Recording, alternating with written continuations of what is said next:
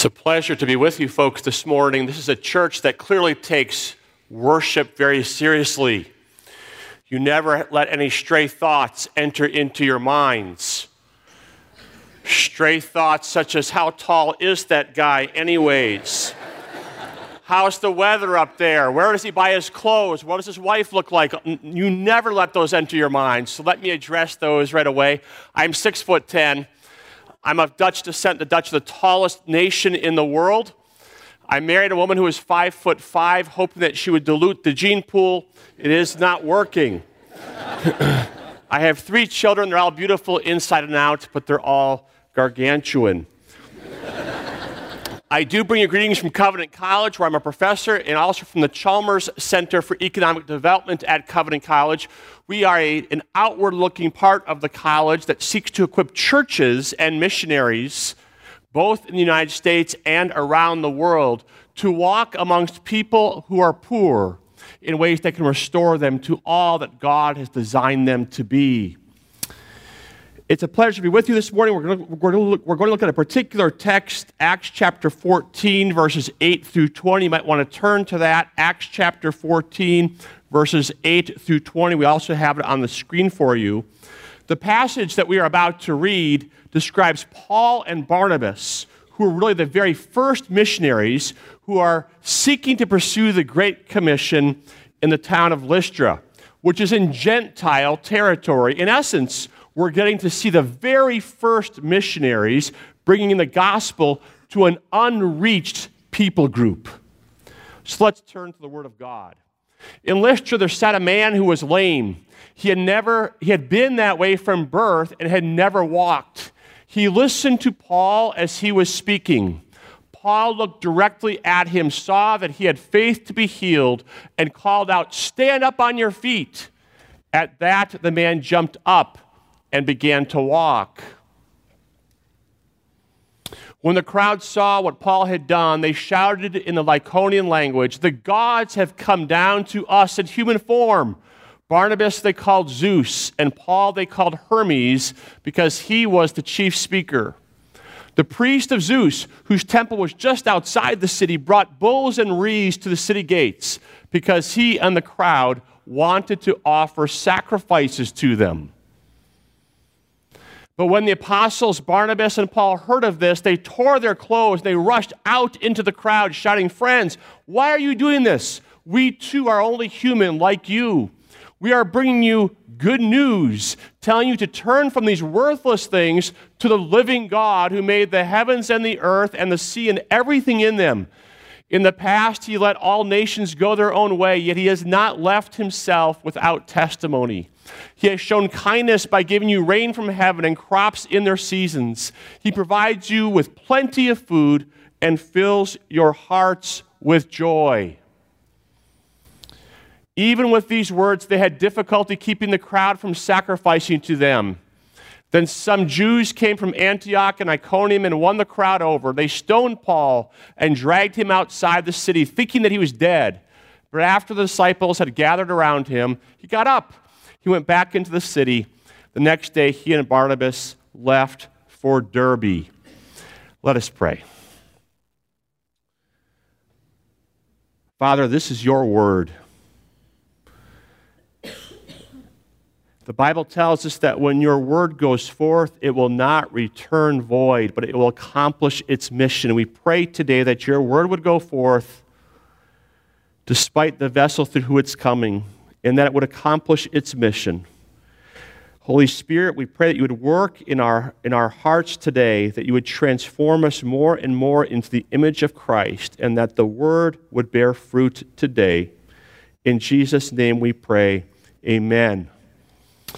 I'd like to ask you 2 questions. I really want you to pause and really even write down your answer to these 2 questions. I'm a professor. Everything's about tests. We're going to start with the test. Question number 1, why did Jesus come to earth? Why did Jesus come to earth? What's your answer to that question? If you don't have a pen and paper, at least lodge an answer in your brain. Why did Jesus come to earth? The second question I have for you is this: what is the gospel? These are easy ones. What is the gospel? Write down your answer to that, or perhaps at least lodge it in your brain. What is the gospel? As we think about advancing the Great Commission in the 21st century, it is impossible to separate global missions from the issue of global poverty. You see, the center of Christianity has shifted from the West to the majority world of Africa, Asia, and Latin America, parts of the world that are typically very poor. And within those regions, within those continents, the church is growing most rapidly amongst the poorest people in those settings. Historian Philip Jenkins has noted the following, that the typical Christian in the world in the 21st century is not a business person attending a church in an American suburb, but rather a poor woman in a slum in Sao Paulo, Brazil, or a poor woman in a village in rural Nigeria. And a similar picture emerges when we think of unreached people groups, most of which reside in the 1040 window. More than 80% of the poorest of the poor in the world live in the 1040 window. It has been stated that the poor are the lost, and the lost are the poor. Now, coexisting with those people are us in the room today. We are the richest people ever to walk the face of planet Earth. How should the Church of Jesus Christ pursue the Great Commission in the context of such enormous disparities in our wealth? Although we can't get a comprehensive answer to this question from today's passage, I believe that looking at this passage in light of all of Scripture provides some helpful guidelines for us as we explore this question. So Paul and Barnabas are heading out to an unreached people group, and the first thing that happens is that they encounter a man who had been crippled from birth. Now, commentators are agreed that given the fact that this man had been crippled from birth, he was most likely a beggar, somebody who stood on the side of the road with his hands outstretched, asking for people to put food into his hands. Now, what do the first missionaries do when they encounter the poor? Note that they address the man's physical needs. They restore him to health. They restore him so that he can walk, restoring him to being a person who'd be able to once again work. Now, why do they do this? Why do they address the man's physical needs? Isn't the task of the church to preach and teach the gospel? Doesn't meeting physical needs distract the church from its task of advancing the Great Commission? I would submit to you that the correct answer to both of those questions is no. But to see why, we have to understand the answers to the first two questions I asked you. Why did Jesus come to earth, and what is the gospel? And in order to understand the answers to those two questions, I want to back up. I'm a Presbyterian, so I want to back up all the way to the beginning, to creation. You know this. In the beginning, God creates the heavens and the earth, and He puts human beings in charge of His creation. He creates us to be image bearers. Now, an image bearer is a mirror. We reflect our Creator onto the creation as mirrors. And because our Creator creates, because He works, we reflect His image when we create through our work. Work is good. Human beings are wired for work. We're wired to work and to be able to support ourselves and to share with others through the fruits of that work. But then the fall happens. And one of the very first things we see in Genesis chapter 3 is that the ground is cursed. Adam is told that thorns will infest the ground, that his work will be toilsome. Eve is told to be pains in childbearing. Because of the fall, work doesn't work correctly anymore. And of course, this is one of the primary causes of poverty, a lack of work or a lack of fruitful work. But right there in the garden, God promises to send a Savior. And as the Old Testament unfolds, we learn more and more of what that Savior will look like. Eve is told that the Savior will crush the serpent's head. Abraham is told that through his offspring, all nations on earth will be blessed. And then we get to the book of Isaiah. And Isaiah tells us more and more about what the Savior will look like. In Isaiah chapter 9, verses 6 through 7, we are told that the Savior will be a king. For to us a child is born, to us a son is given, and the government will be on his shoulders. And he will be called Wonderful Counselor, Mighty God, Everlasting Father, Prince of Peace. Of the greatness of his government and of peace there shall be no end. Note that this kingdom will increase without end, reigning over the entire cosmos. And this kingdom will bring peace. The word for peace in Hebrew is actually shalom. It means more than just the absence of war. It means completeness, health, prosperity, comprehensive happiness. In short, it means that he comes to make his blessings known far as the curse is found. In particular, in this king's kingdom, the poor would be restored. Isaiah chapter 61, verses 1 through 2, we read about this. In a prophecy about the nature of that coming king in his kingdom, we read this. The Spirit, this is a foreshadowing of Jesus. The Spirit of the Sovereign Lord is on me, because the Lord has anointed me to proclaim good news to the poor.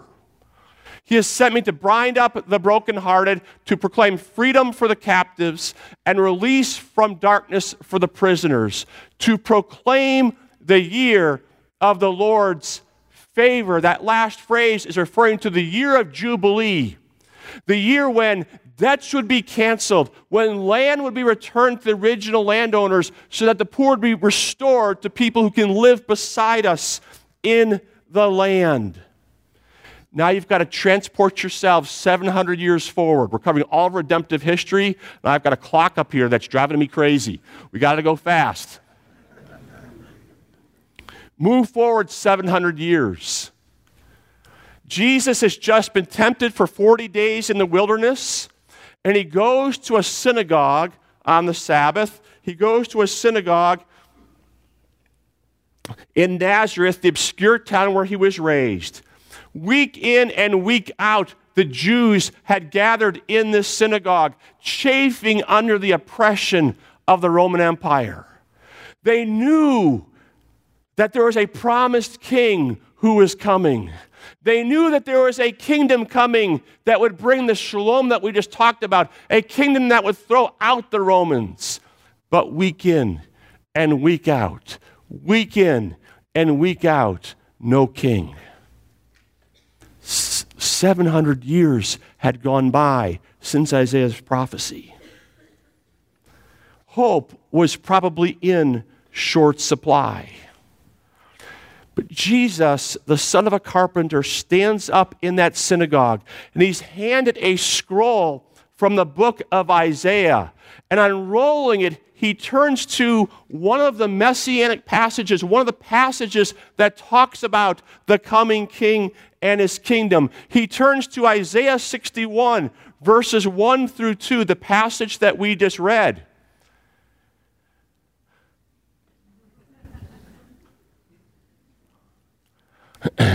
And he opens up the scroll and he reads from Isaiah chapter 61, the passage that we just read. And look at the very last phrase.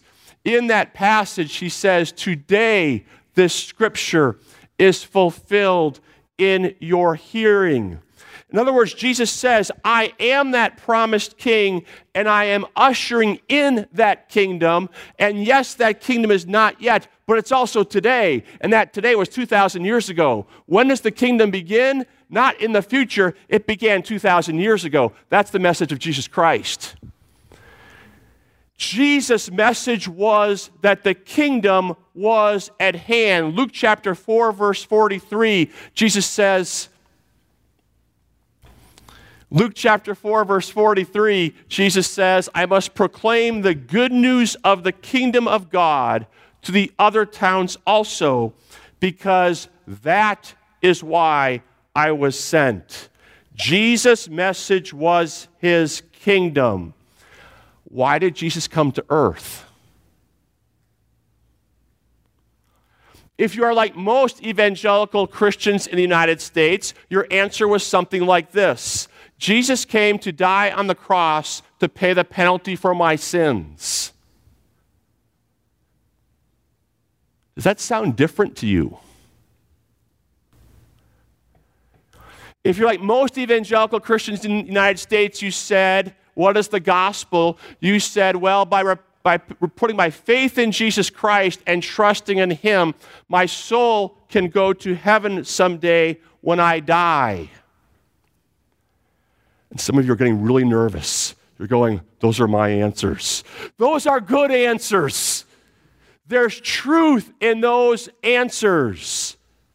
The Bible teaches those things. Hallelujah. My sin is nailed to the cross and I bear it no more.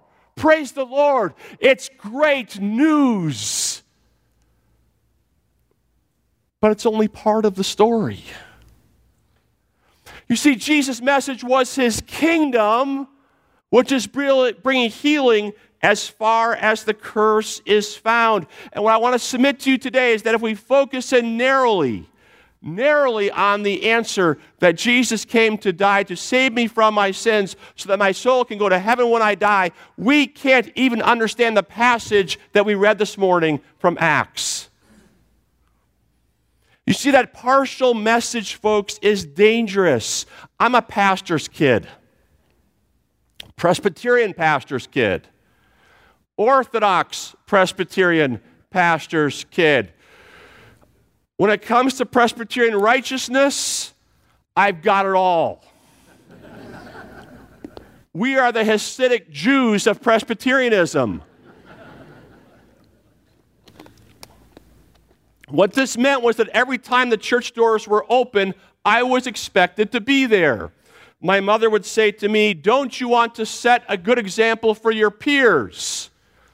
Believing that the salvation of my entire generation rested on my shoulders, I was in church every Sunday. My therapist says another 30 years, I might get over it. Now, there were many, many forms of torture in all of this, but there was the lowest rung in all of this experience. At the age of 11 years old, I had to sing in the junior choir, wearing what appeared to me to be a dress. If that wasn't bad enough, they decided to crank up the torture level. My older sister was the choir director. The only thing that made it worse was that I was being told that the good news was that one day my soul would go to heaven so I could fly around like Casper the Friendly Ghost, playing a harp and singing in the junior choir for all eternity. My image of the good news was floating around in outer space like a ghost and singing in the junior choir for all eternity. That was not a compelling story to me. I didn't want to go to hell, but quite frankly, this only sounded marginally better to me. It was not a compelling story. And I would submit to you, it's not a compelling story to malnourished children who are picking up garbage in garbage dumps in Manila. It's not a compelling story to lepers in India whose limbs are literally falling off. It's not a compelling story to little girls being sold into brothels in Bangkok, Thailand. We have a better story to tell, the story of the gospel, which is by definition the good news of the kingdom of God, the good news that Jesus Christ is King of kings and Lord of lords right now, that is using all power in heaven and earth to bring healing as far as the curse is found, both to our bodies and to our souls, and that we are heading towards a new creation, a new heaven and a new earth that is fully embodied and that began 2,000 years ago. It's a more compelling story. And this story provides real hope in this life and the next for the leper, for the orphan, and for the little girls being sold into brothels, and for you and for me. We need to rethink the story, and we need to rethink how we're communicating that story. You see, Jesus preached the kingdom, but he also showed the kingdom. Think how crazy it would have been if Jesus had walked around with his hands in his pockets and said, yes, I'm King of kings and Lord of lords. All power in heaven and earth has been granted unto me. I could heal your blindness, but I'm not going to really bother yet. And he puts his hands back in his pockets and doesn't do anything. Or when he sees the leper, he says, I have all power in heaven and earth. I'm King of kings and Lord of lords. I'm coming to make all things new. I could heal your leprosy, but I'm not going to really bother today. Just trust me. He puts his hands in his pockets. Nobody would have believed him. Nobody would have believed him. The Bible says that Jesus Christ's message was authenticated through the words and the deeds and the signs. Jesus declared his kingdom verbally, but he showed it. Now notice that Jesus didn't just show off. You see, if I were Jesus, this is coming off now. If I were Jesus, what I would have done is I would have showed off. I would have said, here, watch this. See this person here? They're going to have two heads in a second. See that arm? How would you like to see attached to their back? I would have moved it over there. Folks, Jesus never did that. All of his miracles were restorative. He was always moving people towards restoration of the way that they are supposed to be. Jesus' kingdom is bringing healing as far as the curse is found. And what Jesus does is he communicates that, and then he shows it, and he says to people, I want to give you a sneak preview of what the kingdom will look like when it comes in its fullness. Those of you who are under the age of 35, he gave a trailer of the coming attractions. And Jesus continues his message through his church. Look what he does in Luke chapter 9, verses 1 through 2. As Jesus sends out his followers, look at how he sends them out. He sends them out as he was sent. When Jesus had called the 12 together, he gave them power and authority to drive out all demons and to cure diseases. And he sent them out to preach the kingdom of God and to heal the sick. He sends them out to preach the kingdom and to show the kingdom. And this is why Paul and Barnabas in our passage are healing the crippled man. They're fulfilling the mission that Jesus Christ committed to them, to preach the kingdom and to show the kingdom. So when they encounter the crippled man, it would be very natural for them. In fact, it would be bizarre to them if they did not help restore the man to all that he was created to be, because the kingdom is about restoration. But the deeds were not enough. Communicating the gospel requires us to use words as well as deeds. Indeed, in this passage in Acts, we see words ministering to three people. First, the words ministered to the crippled man, to the beggar. He was listening to the preaching, and as a result of listening to the preaching, he had come to faith. Faith which was necessary for him to experience the full healing of his body and soul that the kingdom brings. And did we know from elsewhere in the Scripture that words are necessary for saving faith? Romans 10, chapter 17 says, faith comes from hearing the message, and the message is heard through the word about Christ. Yes, the kingdom is bringing healing as far as the curse is found, but it is only those who put their trust in the King who receive the full benefits of that kingdom. You don't get the kingdom without submitting to the King. There's a famous quote that's been attributed to Francis of Assisi. Nobody knows if he actually said it, but the quote goes like this: preach the gospel, use words if you must. It's cute, and it's awful, because we always must. We must always verbally communicate the gospel. Secondly, the words minister to the people who are watching. You see, without narrating the deeds, people will interpret the deeds through their own worldview, through their own set of glasses, their own presuppositions about how the world works. And did we see this in the passage today? The people there thought that Paul was Barnabas and that Zeus was Hermes. Now, why would they think that? You see, in that region, there was a cultural folklore that said that the gods had once come down to that region in human form. And because the people had not been hospitable to the gods punished them by wiping out all of their houses. And so they think they're being given a second chance.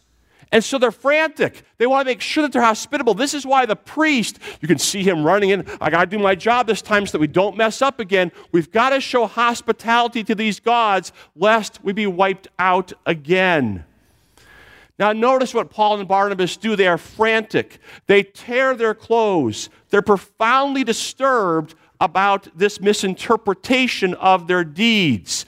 They narrate the miracle, but they also narrate the normal functioning of the universe. They say it's God who creates the heavens, the earth, and the sea.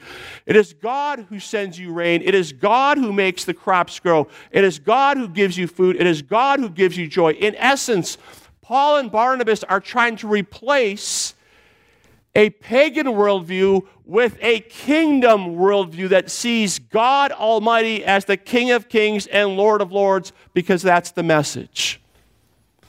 Thirdly, the words minister to Paul and Barnabas, the miracle workers themselves. You see, we are always tempted to think that we are the solution. We are always tempted to think that we are the answer. We need to remind ourselves that we are not the solution, that the power comes from God Almighty. You see, shortly before this incident in Acts, King Herod stood up and was about to address the crowd. And the crowd shouted out about Herod, "You are a god." And look what happens when Herod fails to recognize the one true God. Immediately, because Herod did not give praise to God, an angel of the Lord struck him down, and he was eaten by worms, and he died. Paul and Barnabas' health, spiritually and perhaps even physically, depended upon their using words to give glory to God alone. Now, what does all this have to do with Hickson Presbyterian Church as you rethink missions? I've got 4 points of application. I've got 3 minutes left. You ready? First, you must continue Jesus' mission, declaring and demonstrating the good news of the kingdom of God to the poor. The Bible says in the book of Ephesians that you are the body, bride, and fullness of Jesus Christ. When people encounter Hickson Presbyterian Church, they are supposed to encounter Jesus Christ, King of Kings and Lord of Lords, and get a foretaste of his coming kingdom. In this light, holistic care for the poor is not kind of icing on the cake for the church. It's not kind of an optional thing to do. Indeed, as many New Testament passages indicate, care for the poor is one of the central tasks of the church. 1 John 3, if anyone has material possessions and sees a brother or sister in need, but has no pity on them, how can the love of God be in that person? Dear children, let us not love with words or speech, but with actions and in truth. Care for the poor is one of the central tasks of the church, but how we do it matters. Good intentions are not enough, which leads to the second point. Our ministry amongst the poor must always be restorative, seeking to restore the poor to what God has created them to be, people who can work and support themselves with the fruit of that work. Not all poverty alleviation ministries accomplish that. I wish I had more time to unpack this for you, but I have some ugly truth to tell you. One of the hardest places to bring restoration to the poor around the world are places where the American church has been a lot. One of the hardest places to restore the poor to dignity and worth and capacity are places where the American church has been a lot, because we've hurled around resources thinking that in doing so we'll get a chance to tell them that they can trust in Jesus so their soul can go to heaven when they die. And in the process, we undermine dignity, we undermine capacity, we undermine image bearing. It's not the right gospel, and it's not the right approach to helping the poor. Third, we must design our ministries in such a way that from top to bottom, there is a narration that it's all about Jesus. Like Paul and Barnabas, we need to explain that it is Jesus Christ who provides the malaria nets, the wells, the penicillin, and the jobs. It is Jesus Christ who restores people to dignity, worth, and capacity. It is Jesus Christ who reconciles people to God. And it is Jesus Christ and Jesus Christ alone who is the hope for the poor. And finally, we must repent of our own pagan worldview. You see, it's not just the folks in Lystra who are struggling with one. You and I are struggling with one. You see, what Western civilization has taught us is that God, if he exists, is not relevant Monday through Saturday. Most of us are functional deists. We operate as though the world is a machine that operates on its own Monday through Saturday. Think about what you do when you get sick. If you're like me, what you do is you go to 15 doctors, 45 specialists, and at the end of that time you go, gee, maybe I should pray about this. You see, my God is often not connected to my everyday life. He's the one I worship on Sunday, but Monday through Saturday, he's often very detached from the functioning of my life. It's the lie of Western civilization. And that lie makes us proud. You see, if God is not really relevant or necessary Monday through Saturday, then our wealth and our technology come from our own creativity, our own ingenuity, our own wisdom, and it makes Americans very proud. But you see, what made Paul and Barnabas so effective was not that they thought they were so great, but it was because they knew they weren't so great. What made Paul and Barnabas so effective was they knew that they weren't the story, but that Jesus Christ was the story. We need to be delivered from the lies of Western civilization. We need humility, and here's the problem. We can't be delivered from our pride on our own. We are helpless to change ourselves. Hence, before we can help the poor, we need to reach out our hands to King Jesus and ask him to heal us. In other words, if we want to truly help a beggar, we first have to become a beggar. In this light, helping a beggar isn't so much about putting a piece of bread in the hands of a beggar, although sometimes there's a role for that. Rather, it's more like this. It's more like grabbing the hand of a beggar and saying, I'm a beggar too, but I found the bread of life. He's fixing me, and he can fix you. Let us feast on him together. Let us pray. King Jesus, we come as beggars. We bring nothing to the table. But you are the King of kings and Lord of lords. You have power to bring healing as far as the curse is found, and you can heal us. Heal us of our pride. Heal us of our idolatry. Lord Jesus, fix us. It's in your name alone that we pray. Amen.